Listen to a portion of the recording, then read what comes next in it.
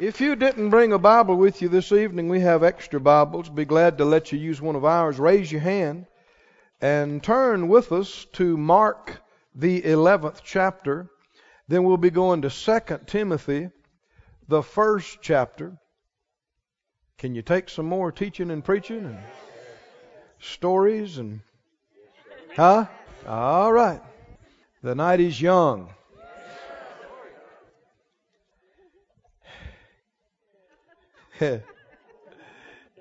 We really need to make some adjustments, as a society, as a generation. There's all kind of folks.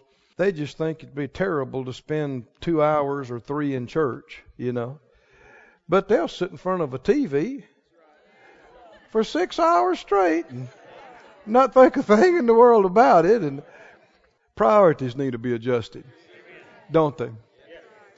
One way that you show respect for the Lord is by putting the works of the Lord first. Getting up, going to church, making an effort, and showing respect and paying attention. And folks that don't do this are kidding themselves about putting the Lord first.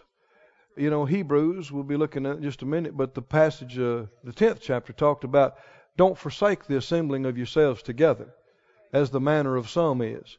I've had people tell me, I didn't say a word. They just knew that I was a pastor and I was a preacher. And I wasn't trying to put them on the spot. I just asked them where they went to church. And it turned into an ordeal because they didn't go to church. And they said, well, I don't really go to an official, organized church. I feel close to God in nature. I like being in my backyard, Or what they really mean is in my bed on Sunday morning. And it's great that you can commune with God in the woods or on the lake. But why you got to do it exactly the same time church is going on? Why can't you do it that afternoon or the day before? Or it's an excuse. And it's just people making excuses. And you need to find a place. The Bible, that same passage, talked about provoking one another to good works. We're to come together, rub shoulders together, encourage each other, hear each other's good reports, join faith with each other. We're all supposed to be doing better and better. And that's supposed to inspire one another. And you're supposed to say, hey, if Joe can believe for that, I know I can too. Right? I mean, if they got to do that for them, I know he'd do that for me. Right? And we get encouraged. And we need that. If you stay isolated, you get to imagining you know a lot more than you do. Because you're not comparing it with anything. You get to imagining you're doing a lot better than you are. Because there's nothing to measure it by. You are your own standard. But if you rub shoulders with the people that's actually hungry for God and moving, it'll wake you up and you'll go, I better get with it here. I'm not doing so good as I thought I was. There's more available. Thank you for those 3 grunts. And it's okay. Mark 11 and verse 22, Jesus, talking about faith, made this great statement. Mark 11:22, he said, have faith in God. Should we have faith? Jesus told us to. In what? Well, it's actually in who? We should have faith in God. Say that phrase out loud. Have faith in God. Again. Have faith in God. One more time. Have faith in God. Now that sounds very simple, but a lot of folk have gotten off track with their faith. They have faith in other things than God. Look in 2 Timothy. The Spirit of God through Paul says it like this. 2 Timothy and the 1st chapter. He said, for the which cause I also suffer these things. Nevertheless, I'm not ashamed, for I know whom I have believed. Is he talking about he's got faith in God? He didn't just say, I know what I believe. I know whom I have believed, and am persuaded that his faith is not just in a what, his faith is in he. That he is able. He doesn't just think, he's not just wondering about it, he's persuaded. He has faith that God is able to keep that which I have committed to him against that day. Now this word committed, we're going to talk about some tonight. It's a faith word. It goes with our other words, as we'll see. But he didn't just say, I have faith in my faith. I have faith in faith principles. I have faith in this. No, he has faith in God, the person. Now we've talked about this some, but we need to keep going over it. Go to Hebrews 11. Let's look at the definition again and talk about that again. Hebrews 11, the great faith chapter, verse 1 defines faith. A lot of you know it. What does it say? Now faith is the what? Substance of things hoped for, the evidence of things not seen. Other translations bring it out like this, that faith is the confidence. Several translations will use that word instead of substance. Now I know a lot of people have talked a lot about the substance side of it, and when we hear the word substance, we think stuff, substance. But really, look up the words for yourself. Don't take my word for it. And you'll see that one of the best words you could use here is the word confidence. The word means that which stands under. It describes the idea of foundation. And we spent some time, if you weren't here and you haven't heard along these lines, it would behoove you to get the materials. You can go back and in the Word Supply and pick them up for free. You can download it for free on the internet. We talked about hope one whole night. And it's not, how many think it's worth listening to and talking about? Oh, it's huge. It's one of the greatest things that have helped me personally in my faith walk with the Lord is understanding what this word hope means. And it doesn't mean so many times the way it's used in modern usage and vernacular. When somebody says, I sure hope so, they're not meaning anything like what this word means in the Scripture. When people say nowadays, I hope so, they're basically talking about a wish or a desire. I want it to be that way. I hope it'll be. What does it mean? I'm wishing it would be. I want it to be. That's got nothing to do with this. This word is also translated expect. And there's no wishing in it. Are y'all with me? You're wishing for something that might be possible. There's the if in it.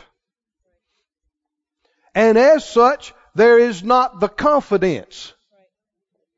This next part says faith is the substance or the confidence of things hoped for or expected. You could say it like this. Faith is the confidence of what you expect. It is also the evidence. Now, another word for this word evidence is the word conviction. You'll find that's an accurate word to describe the Greek word. Conviction or evidence of things not seen. Let me give you the example. How many believe you have faith that heaven is real? God is there. But you hadn't been there. You hadn't seen it with your eyes. But are you convinced it's there? That's faith. So your faith is evidence to you. You're convinced. So get these words. Now I'm giving you 3 words that describe faith. And this is not just a passing thought here now. This is solid. One is confidence. The other is conviction. And the third one you just read, commitment. What is faith? Faith in God is confidence in God. What is faith? Faith is conviction of what He has said. Even though you hadn't seen it, you hadn't felt it, you're convinced. It's there. You're confident of what you expect. You're convinced of what you don't see and feel. And you're committed. I said you're committed to what you believe. Somebody say confidence. Conviction. Commitment. You might say it like this. Confidence in, conviction of, and commitment to. You have confidence in, you're convinced of, and you're committed to. Say it out loud. Confidence in. Conviction of.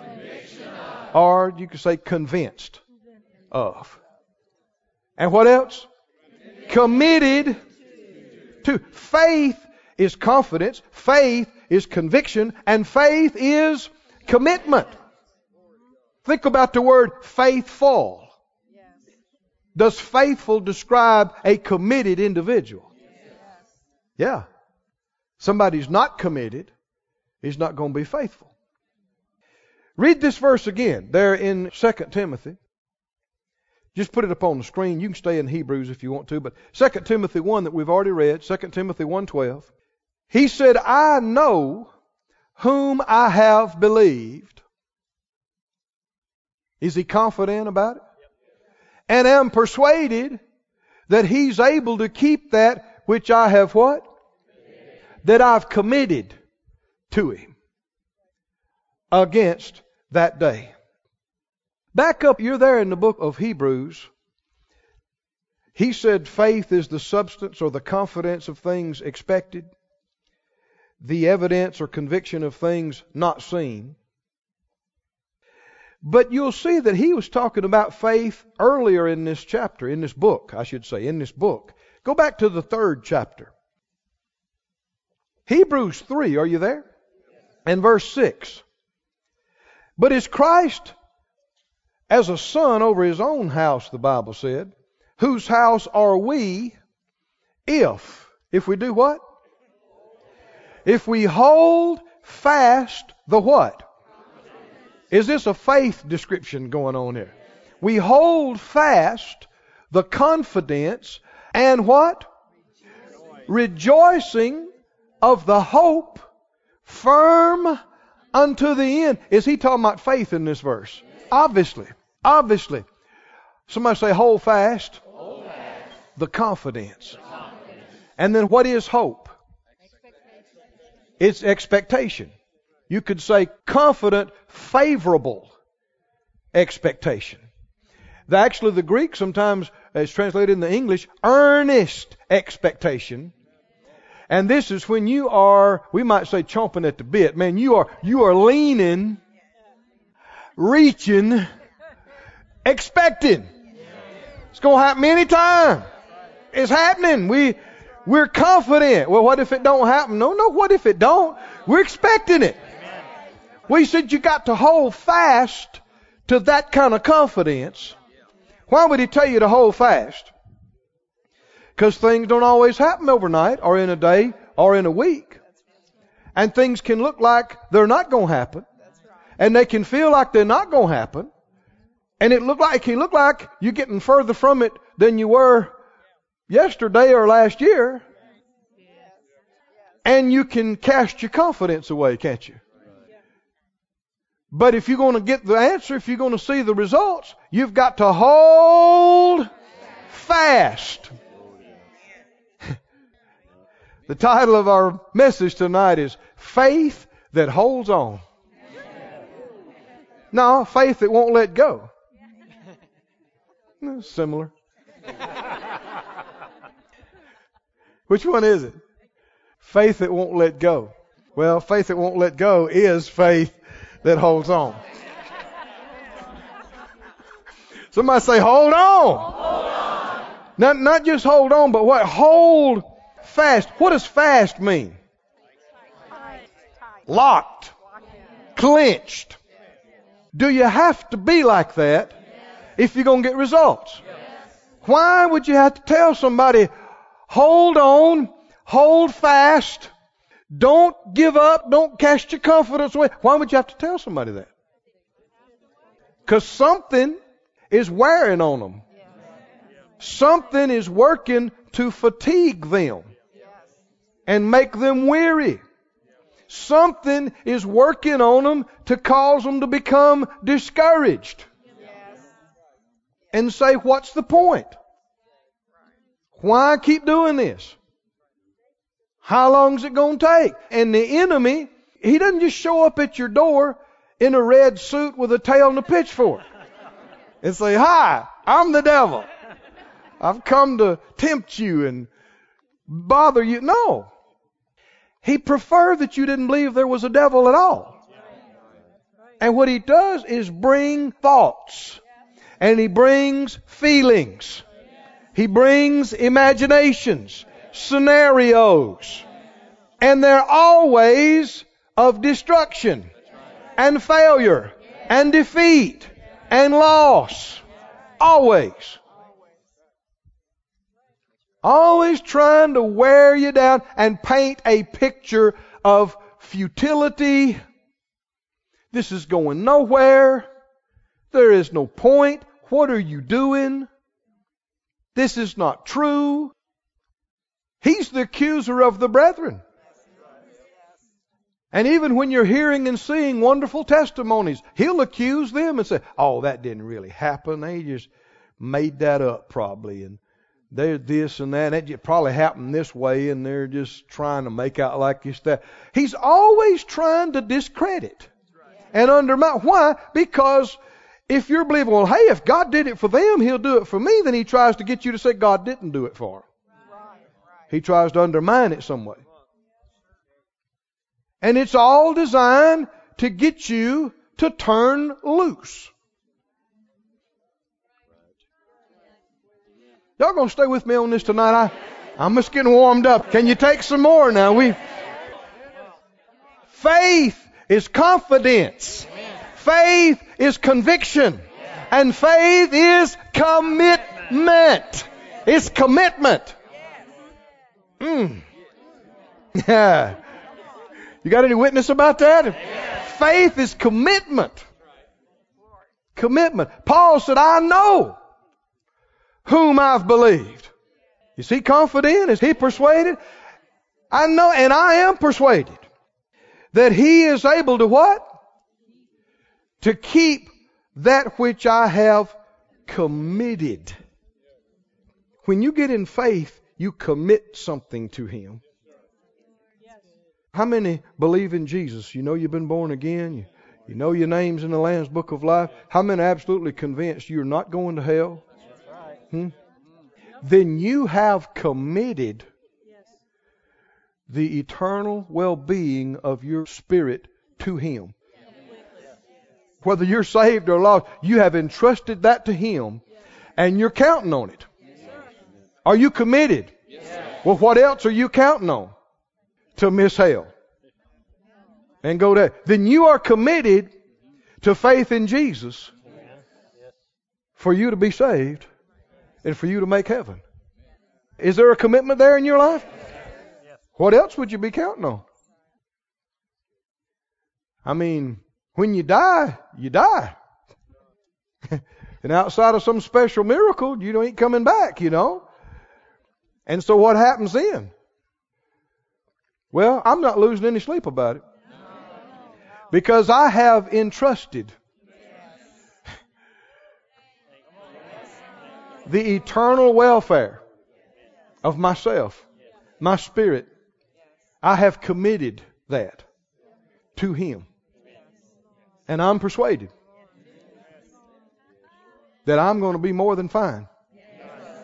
How about you? Are you?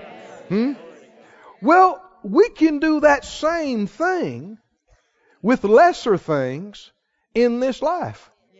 We can commit other things to Him and trust Him and have faith in Him. I want you to go with me to 1 Peter, I guess it is. I'm moving too quick. You still in Hebrews or you lost that? We weren't through with Hebrews. You know, Peter's on the way, so just go back to Hebrews 3. Actually, Hebrews 4. He said, hold fast the confidence and the rejoicing of hope. The what of hope?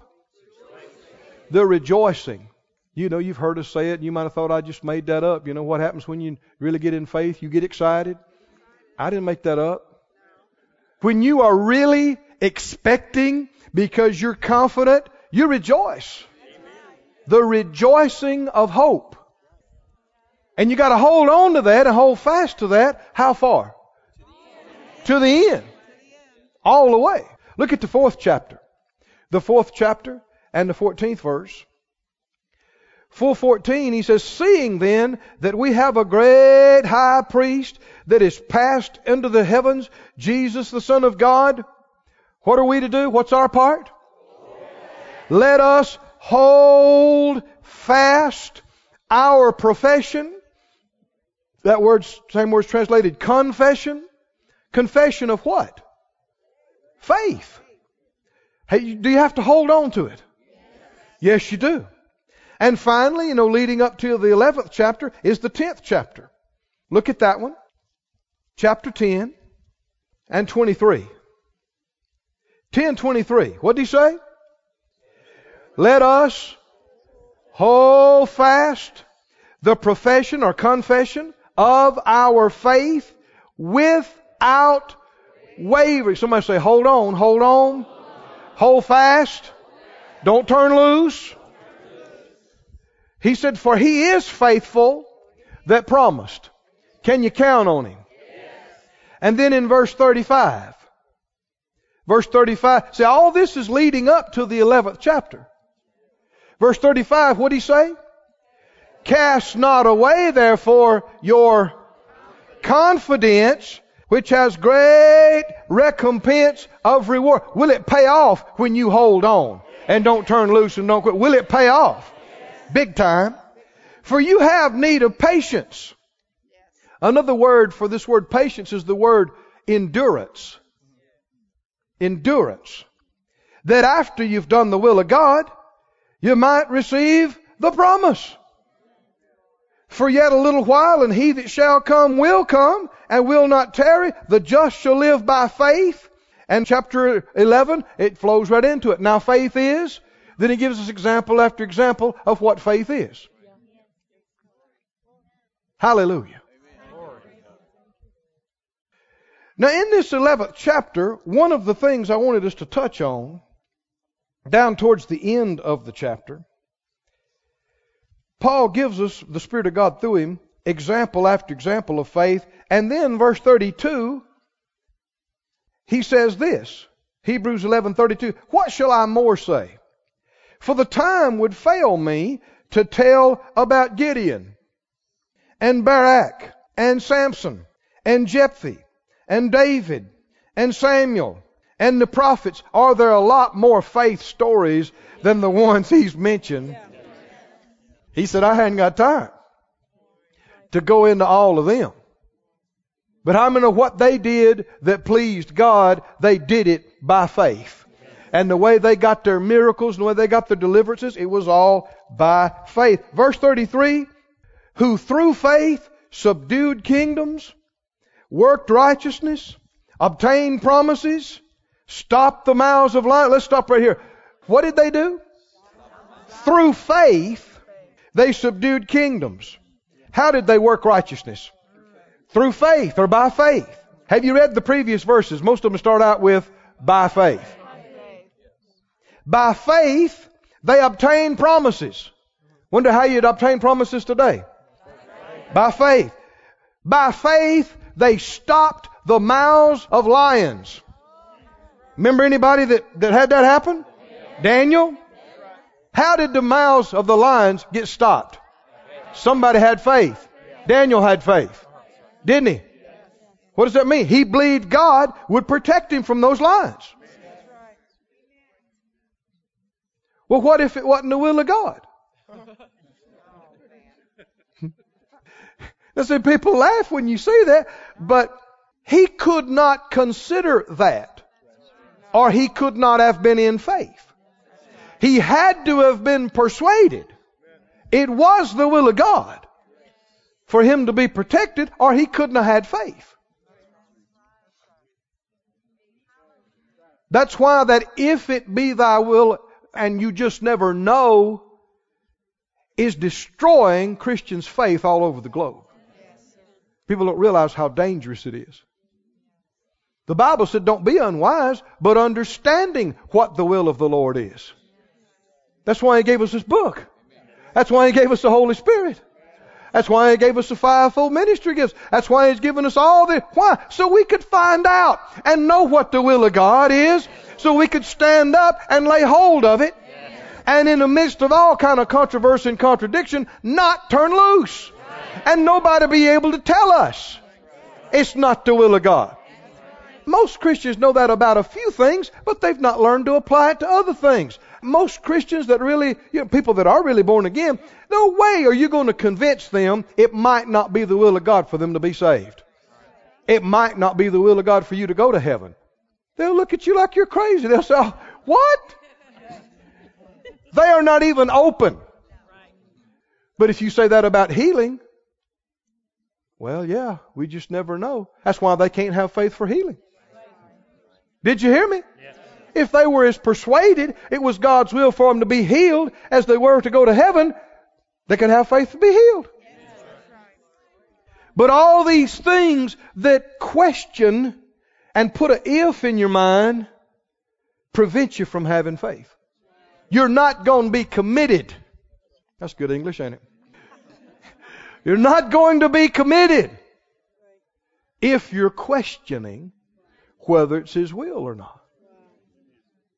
All the millions that are not convinced it's God's will for them to prosper.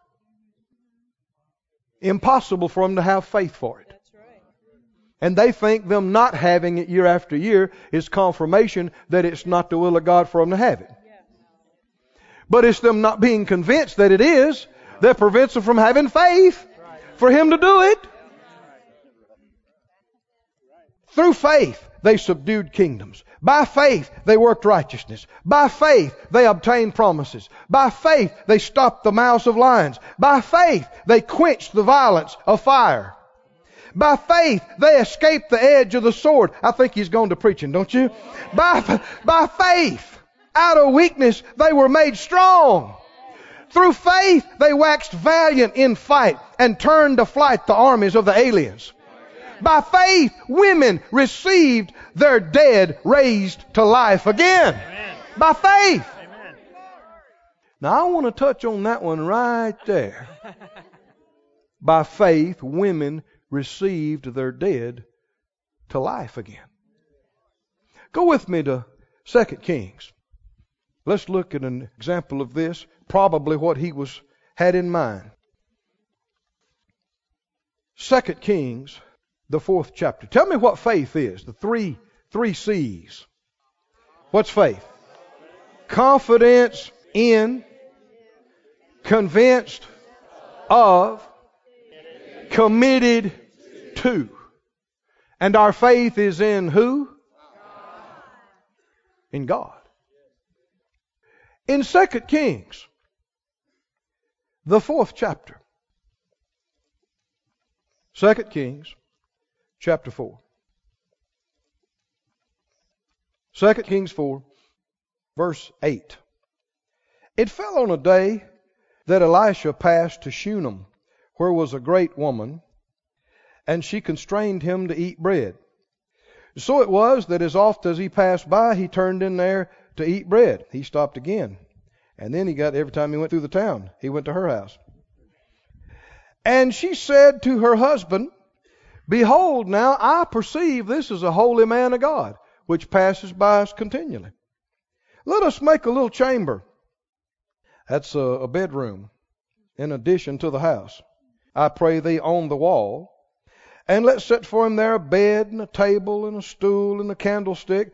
And it shall be when he comes to us that he'll turn in there. You know, this is the way the love of God operates, isn't it? If you have a lot of respect for God and you love His people and you see His people trying to do His work, you want to help them. You want to make it easier for them. That's what her heart was. And what you see here is when you do things like that, God gets interested in you and what you desire.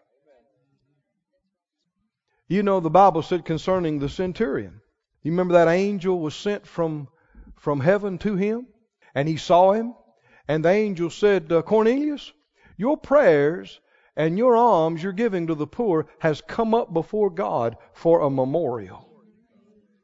What does that mean? He sent this angel to his house because what this man is doing has pleased him. And he's interested in doing something for him and his family. And of all the people in the whole wide world that he could have sent Peter to his house and preached the gospel, sent it to this soldier's house. When you believe God and you please Him, it may not look like things happen, and they may not happen in the first month or year or 2 or 3, but I'm telling you, you keep obeying God and pleasing Him, you will come up before His face. Are you listening? And you'll see exactly what happened with this woman right here. She did all this. They built onto the house. How many know it costs money to build onto the house then, just like it does now? Everything's relative. What if she hadn't believed in prosperity? And they didn't have enough money to hardly feed themselves. Would they have been inviting traveling preachers or building onto the house? Can you see why you are believing for houses and buildings and lands and all your stuff to be paid off and free, so when the Lord tells you and directs you to do something, you can do it? You're not bound up. You're not where you can't. You're where you can. Sometimes people will say scoffingly, what do I need that for? Well, you'll never find out. There's been so many things in our life that until we had the ability, we never knew what we could do.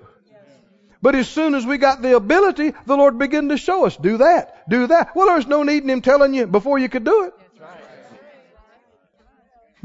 So believe God for the ability, and then you'll find out. Why? And so he came in there. This had happened. He came, stayed in his room, his bedroom that they had built for him. He called Gehazi, his servant, and he said, call that Shunammite, call that woman in here.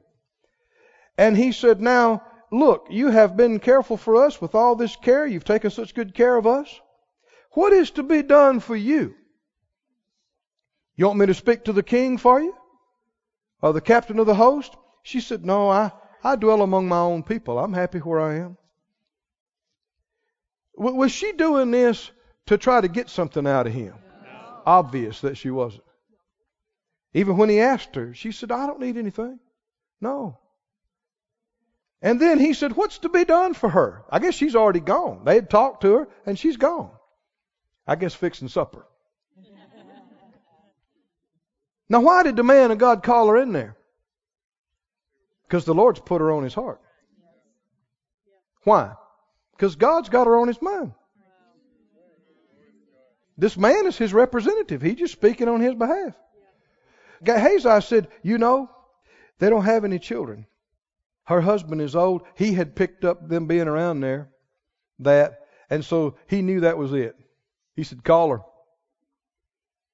And he called her, and she stood in the door. I don't know if she had her apron on, flour on her hands. I don't know. But she's standing there. He said, about this season, according to the time of life, you will embrace a son. She said, no, my Lord. Man of God, don't lie to your handmaid. Well, now, we know she's got a lot of respect for him. Why would she say this? Because this is too close to home for her. This, can you see this? This is something she has desired and craved and prayed for and didn't know what to do and probably given up on it almost, or did. And in other words, she's saying, don't play with me now about this. Don't even bring that up. But he wasn't just talking. The woman conceived and bare a son at that season that Elisha had said to her, according to the time of life. Does it pay to honor God? What did the Lord say? You honor me, and what? I'll honor you. And she honored the Lord by doing these things for Elisha. And when the child was grown, it fell on a day that he went out to his father to the reapers, and he said to his father, my head, my head. And he said to the lad, carry him to his mother. And when he had taken him and brought him to his mother, he sat on her knees till noon and died. She went up and laid him on the bed of the man of God, in that bedroom that she built for him. He wasn't there. But she put her dead child on the man of God's bed and went out. She called to her husband. She said, send me, I pray you, one of the young men and one of the asses, the donkeys, that I may run to the man of God and come back. He said, why will you go to him today?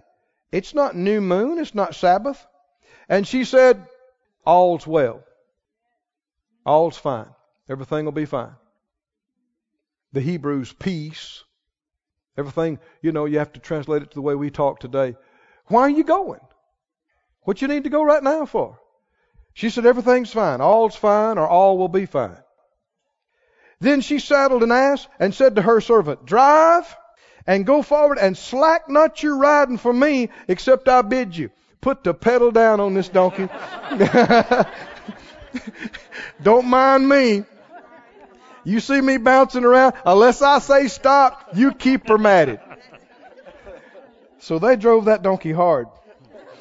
She went and came to the man of God to Mount Carmel, and it came to pass when the man of God saw her afar off, that he said to Gehazi his servant, behold, yonder is the Shunammite. Run now, I pray you, to meet her, and say to her, is it well with you?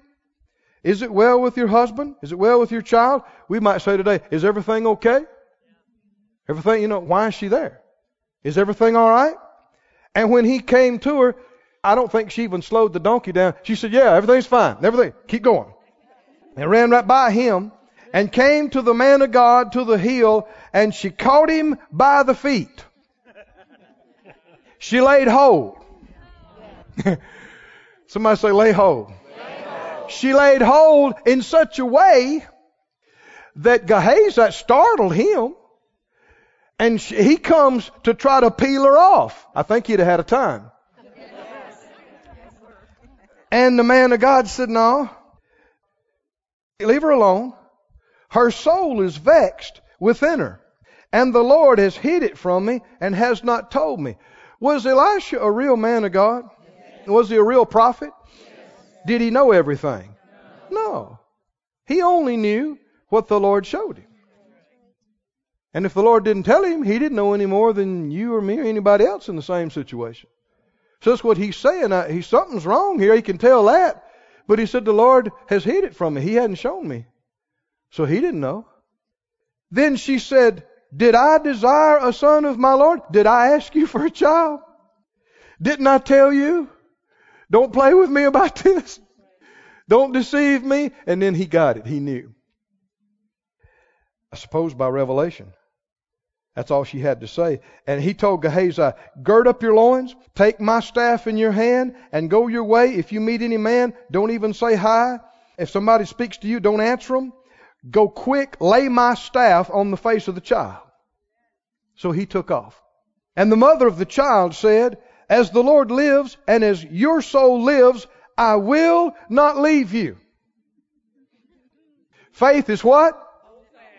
Faith is confidence. Faith is what? Conviction. What else is faith? Faith is commitment. Now, she wasn't born again like we are. She didn't have the Holy Spirit in her like we do. She didn't have access to the throne room of God by Jesus like we do. Hadn't happened. This is as close as she knew to laying hold on God. She knew God talked to this man. She knew that was real. And this is as close as she could do and all she knew to do. But how many understand if she hadn't have believed it would have made a difference, she wouldn't have done this? Is she convinced of something? Is she persuaded of something? And can you see the commitment in her? I mean, she drives that donkey's still panting out there in the yard. She drove him hard. When she got there, she has laid hold on him, and he thinks he's got a new pair of boots. Because she is there. Why? This is all she knows to do, to lay hold. But isn't it a beautiful picture of faith? Yes. We're not just trying to hook it together. The Spirit of God said in Hebrews 11, women receive their dead raised to life again. We got it right here. And how did it happen? By faith. Where do we see her faith? What was so many mothers been doing? Crying their eyes out at home. Wanting somebody to come see them and comfort them. How many understand when you're in a crisis of life, you need to watch who you talk to and who you tell. Because most people, this is just the facts, most people are going to respond in fear and unbelief. Most people, even a lot of church-going people, aren't they? And so you don't need to tell them. Because if it's taking everything you got to keep yourself together, you don't need all them breaking down and wailing and hollering and carrying on and talking fear and unbelief. That's why she said, everything's fine. Everything. Well, if she's obeying God and believing it's going to happen, everything is fine. She's not freaking out. She's not casting her confidence. Everything really is fine. Everything's fine. What? I'm on this. Hit that donkey again. They tore up the road. They got down there, and even though he sent his servant, she said, I'm with you till this thing is through. Can you see any commitment in this, friends? So he said, well, all right, let's go. And so she said, as the Lord lives and as your soul lives, I will not leave you. Somebody say commitment, commitment. And he rose and followed her. And Gehazi passed on before him and laid the staff on the face of the child. But there was no voice, there was no hearing. Wherefore he went again to meet her and said, the child's not awakened. How many know her faith was not in that, was it? That's why she didn't think it was okay. Her faith was somewhere else. She knew God had used this man. When Elisha was come into the house, behold, the child was dead, laid on his bed. He went in therefore and shut the door upon them two, and prayed unto the Lord. Again, he didn't need any outside interference. Not from anybody. And he went up and laid upon the child, and put his mouth upon his mouth, and his eyes upon his eyes, and his hands upon his hands. Now let's just stop right here. This is a long time before what we're reading about and studying about on Sunday in John. But why in the world would he have done that? He saw it. He's a prophet. He's a seer. He sees things. Why did he do that? I don't think he's ever seen anybody else do that. Why would he do that? Instead of just hollering, be raised up, or hitting him with his staff, or why do that? He must have seen it. He saw himself do it. So he did. And he stretched himself upon the child. And the flesh of the child waxed warm. That means it had been cold. Dead. Then he returned and walked in the house to and fro, and went up and stretched himself upon him, and the child sneezed. How many understand they must be breathing then? If there's any exhaling, he was warming up. Now he's sneezing and breathing, and the child opened his eyes. Glory to God. Is he raised from the dead? And now tell me what Hebrews 11 said, how this happened. Help me out. How? By faith. My. He called Gehazi and said, call this Shunammite. He called her. When she was coming to him, he said, take your son. She went in and fell at his feet, bowed herself to the ground, took up her son, Said, crank up the donkey. Somebody say faith. Faith. And this faith is shown in this commitment. You'll see this in the New Testament. Go on over to Matthew while we're talking about this. In the ministry of Jesus. Matthew 15. Tell me what faith is again, the 3 C's. Faith is confidence in, convinced of, and what? Committed to. Now let's just stop right here. What if this woman, holding her dead child in her arms, thought, well, you know, the Lord gives and the Lord takes away. We don't know why these things. What if she had thought, well, you know, I guess the Lord's took him. He needed another angel in the choir or something, or we don't know. Would she have done this other? Would she have ran and laid hold like she did? How many understand she could not have done that unless she was absolutely persuaded that this child should be raised from the dead? Can you see this? If she's entertaining anything else, she wouldn't have acted like this. She wouldn't have done this. Can you see how dangerous it is? Something that most of the church world just embraces with open arms, but how dangerous it is to say it might not be the will of God on things like this. If you don't know, you don't know, but that's why we got a Bible, so we can find out. And when you do find out, you need to become fully persuaded, absolutely, totally confident in, absolutely convinced of, absolutely committed to. And when you get like that, you'll get miracles. Do you believe it, friends? Because now you're actually, there's a lot of people talk about faith, but can you see not nearly as many actually get in faith like this? They talk about it, but you don't see that kind of persuasion and commitment. And Matthew 15, you see a very similar thing. Matthew 15, verse 22, a woman of Canaan came out of the same coast and cried to Jesus, "Have mercy on me, O Lord, Son of David. My daughter is grievously vexed with the devil." He answered her not a word. That could put you off, couldn't it? His disciples came and besought him and said, "Would you send her away? She's crying after us. She's bothering us." And he said, "You know, I'm not sent to anybody but the lost sheep of the house of Israel." Well, she's a foreigner. She's hearing him say, "I'm not sent to these folks." You could have got offended. You could have got your feelings hurt. But is she persuaded of something? Yes. Can you see any commitment here? She comes and falls down and worships him. And says, "Lord, you got to help me." She's unmoved. And he says, "You know, it's not right to take the children's bread and throw it to dogs." That would have been the last straw. Right, with a lot of, because, you know, ethnic pride runs deep. A lot of folk would have jumped up and said, "Dog? Dog? Who you calling a dog, preacher? I want you to know we Syrophoenicians just as good as you Jews, bless God. Better than a lot of Jews I know. Let me tell you about some Jews I know."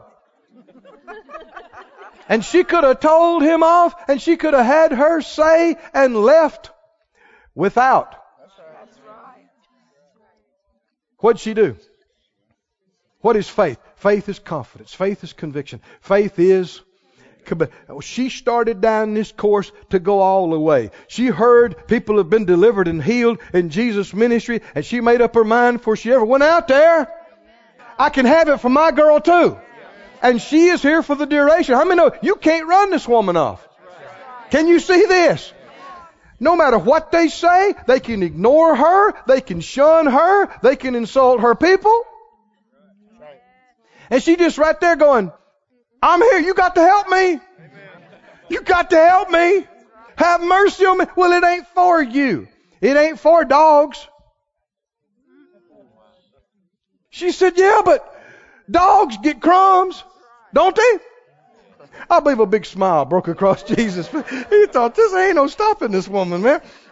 Right? He said, "Oh woman, what? Great is your faith. Be it unto you even as you will. And her daughter was made whole from that very hour. I don't know if you understand this. Jesus was not sent to her people. And she got it anyway. Come on, can you see this? She reached out into benefits available in our dispensation. She reached out beyond her area, beyond what was afforded her people at that time. And how did she do it? Come on, tell me, how'd she do it? Jesus remarked, woman, you got some faith. How do we see it? Tell me what faith is. Was she confident she could get what she was after? Was she? What if she'd been entertaining the idea, well, it might not be the will of God? Well, when he didn't talk to her, that could have been confirmation. And when he said, I'm not sent to your folks, that could have been confirmation. This is not right to take the children's bread and throw it to the dogs. That could have certainly been confirmation that this ain't for you. And there's so many people, bless their hearts, so many good church-going people, any little thing, and they'll decide, well, it might not be the will of the Lord. We just don't know. We got to have some folks, come on, with some tenacity, like these women that we're reading about here, like this Shunammite, like this Syrophoenician, that'll say, hey, I'm after this thing, and I ain't going nowhere. Nowhere. I'm here. How many remember the men that came in, the four that bore the man that was paralyzed and wanted to get to Jesus? Did they have faith? The Bible said Jesus saw their faith. When did he see it? They couldn't get in the parking lot. They couldn't get in the front door. They couldn't get in the back door. They couldn't get in the side door. How many know that? This guy's, he's bedridden. He's not enjoying all this. They're lugging him around, toting him in, toting him out. They talk to this usher. They talk to that guy in the parking lot. The place is packed. Can't get anywhere around Jesus. How many people would have gone home? How many people would say, well, it must not be the will of God. It's just not working out. Must not be for you, brother. I'm sorry. We tried. Faith don't say we tried. Faith says it ain't over. Come on now. Faith says we come to get a healing, and we are getting a healing. Oh, come on. Can you see this? How many understand? Then there cannot be, it might not be God's will. That can't be in there. Or you can never have this kind of faith. They looked around. They talked to people. Everybody they talked to said, just go and come back another time. I'm telling you, you can't get to him. Not today. They talked. They looked. Once in a while they looked down and said, Joe, don't worry, man. Don't worry, man. We're going to get you in. They looked side. They looked down. They looked around. And then they looked up. I used to look up. There ain't nobody up there. And they climbed up there. I don't know how they got up there. And they drug it. And how'd they get him up there? They said, you okay? He's grunting. He said, yeah, I'm all right. Get me up there, man. Get me up. You gonna be okay? Get me up there. And they tore that man's roof off his house. Didn't they? They tore it off. They tore a hole in the man's roof. And they're lowering the guy down. How many understand he's confined to that thing, but how many understand he's grinning while he's coming down? He's going, hey, Jesus. And was Jesus mad? Did it upset him? If you read the rest of the story, the place was full of Pharisees and Sadducees that were coming to find fault. I think Jesus was thrilled to see this guy. Finally, some faith in the house.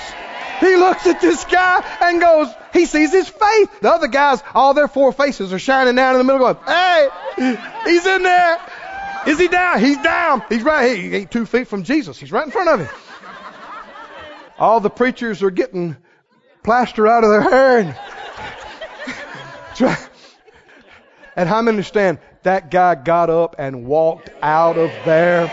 that day. Why are these things recorded for us? Even though the person is different, situation's a little different, you'll see the same spirit of faith. How many know the woman with the issue of blood? She's weak. She's gone through everything. She doesn't feel like being out of the house, but she leaves home. She finds the Healing Crusade team. She pushes through the crowd. Come on, can you see this? She does not let anything stop her or hold her back. And she keeps saying, if I can just touch, if I can just touch, if I can just touch. And she meant, I'm going to touch. And she pushed her way through. How many know it wasn't easy? It wasn't easy. And when she did, the power of God flowed out of Jesus into her. He wasn't having a healing meeting. He wasn't praying for the sick. He just walking down the road. And she didn't even ask him if it would be all right if she took a healing. How many understand she is not suffering from indecision about if it be thy will? Oh, can you see this? Can you see where most of the church world is falling short? By entertaining this and talking this, it might not be the will of God. We just don't know. You just never know. That is faith-destroying mentality. She pressed through. She touched. The Bible said the power flowed out of him into her, and immediately she felt in her body that she was healed. Does God still do things like that today? Hallelujah. You begin to see the spirit of faith, don't you? And you begin to see why so many people don't receive. They're too easily disheartened. They turn loose too quick. They give up so quickly. Any little thing. And they just despair and throw up their hands and go, well, we tried. Faith doesn't try. I said faith doesn't try. Faith does. And it does until. Because it's persuaded. It's absolutely confident. It's absolutely convinced. It's absolutely committed. My grandmother, as a young woman, I guess this would have been back in the 30s, something happened to her eye. She was a believer. My grandfather gave the land for the first Pentecostal church in that area. She got filled with the Holy Spirit talking in tongues out in the cotton field, picking cotton. Way back then, they started having services on the pond bank, a pond out there, and they had Native American people and black people and people from different groups come and get saved and get filled with the Spirit. Now, this is down in the deep South in the 30s. I understand this is major. And a church came out of that. But during the course of time, I don't know exactly what it was, but she was losing sight and losing that eye. And, people were sick in their homes a lot then. And she was near death. Well, it's wintertime. And she heard of a brother named Brother Busby. He was having healing miracles in his meetings. And they were having a meeting in Meridian. Well, that wouldn't have been 2-hour drive nowadays for us. But back then, in the wintertime, with those old skinny tired, straight axle cars, anybody know what I'm talking about? Mud roads. In the wintertime, the ruts would be that deep. Well, they didn't have a decent car they thought would even make the trip. It's cold and raining and icy. But she convinced all of them that if she could get to Brother Busby's meeting, she'd be healed. She must have been convincing, because my granddad, he wasn't a believer. And he wouldn't have just embarked on something like that. But she convinced him and the other relatives, and somebody had a little better car than the other folks. And so they got that car and they loaded it up and they struck out. And she was in a bad way. They had her laid in the back and she was suffering, and they went through the rain and the ice and the mud, and it was some kind of ordeal. But she just kept saying, I know if I can get to Brother Busby's meeting, I just know. Does that sound familiar? Anybody? That sound familiar? I just know. If I can get to Brother Busby, well, it must have been something strong in her for her to convince everybody around her. And for them to embark on such an arduous trip in the middle of winter, but they did. And that little car slid off the road, and they got it back on the road. It bogged down, and they got somebody to pull them out. And hour after hour after hour after hour, and eventually they made it. And they hauled her out of the car. And they got her down to the front. And she's convinced. Does it sound familiar? You see, that faith never changes. She just knew, if I can get to Brother Busby's meeting. She must not be wondering if it might not be the will of God. And she said, her head's all bandaged up. She's half dead. She's weak. And she said when he stepped up, she said him and her were instantly in a cloud. She'd never had anything like that happen to her before. And she said there were angels standing all around her. And she didn't half know what he said or did. But when it was over, she was healed. Oh, glory to God. And raised my dad, and he got married, and they had me, and hallelujah. Somebody say glory to God. I reckon she could have died, and me and you wouldn't be looking at each other, and a whole lot of things would have gone differently. And I understand that Shunammite's son, I reckon he grew up and got married and had kids too, right? I mean, I understand faith can change generations, can't it?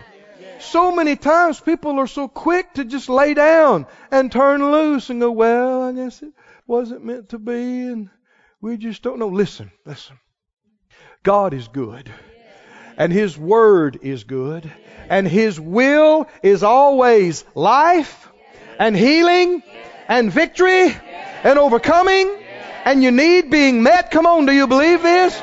But it takes somebody that'll stand up and lay hold like a bulldog on a bone, come on, and with tenacity and a grip of faith say, this is mine. I'm going to be here. I'm not going to quit. Oh, glory to God. It takes somebody with some backbone. It takes somebody with some confidence, some heart. Hallelujah. That will not be talked out of it. I don't care how many degrees the preacher's got behind his name. I don't care how many books they wrote. I don't care who thinks this or that. You found out the will of God. And you will not be denied. And you will not be deterred. And you will not turn loose and cast your confidence away. Can you say glory to God? Glory to God. Say it again. Glory to God. Glory to God. Hallelujah. Hallelujah. Stand on your feet, everybody. Oh, thank you, Master. Thank you, Master. Thank you, Master. Hold fast the confidence and rejoicing of hope to the end, firm to the end. Hold fast to your profession. Hold fast to your confession of faith without wavering. Somebody say, hold fast, hold fast. Hold on. Hold fast. Praise God. Lift up your hands to the Lord. Let's begin to thank Him that He is good. Thank Him that victory is always His will. Thank Him that life is always His plan. Oh, thank you, Lord. Hallelujah, hallelujah, hallelujah, hallelujah. This ministry has been brought to you today, free of charge, by the partners of More Life Ministries and Faith Life Church. If you would like to help send this word to others at no charge, you can become a word sender today. For more information, visit our website at morelife.org.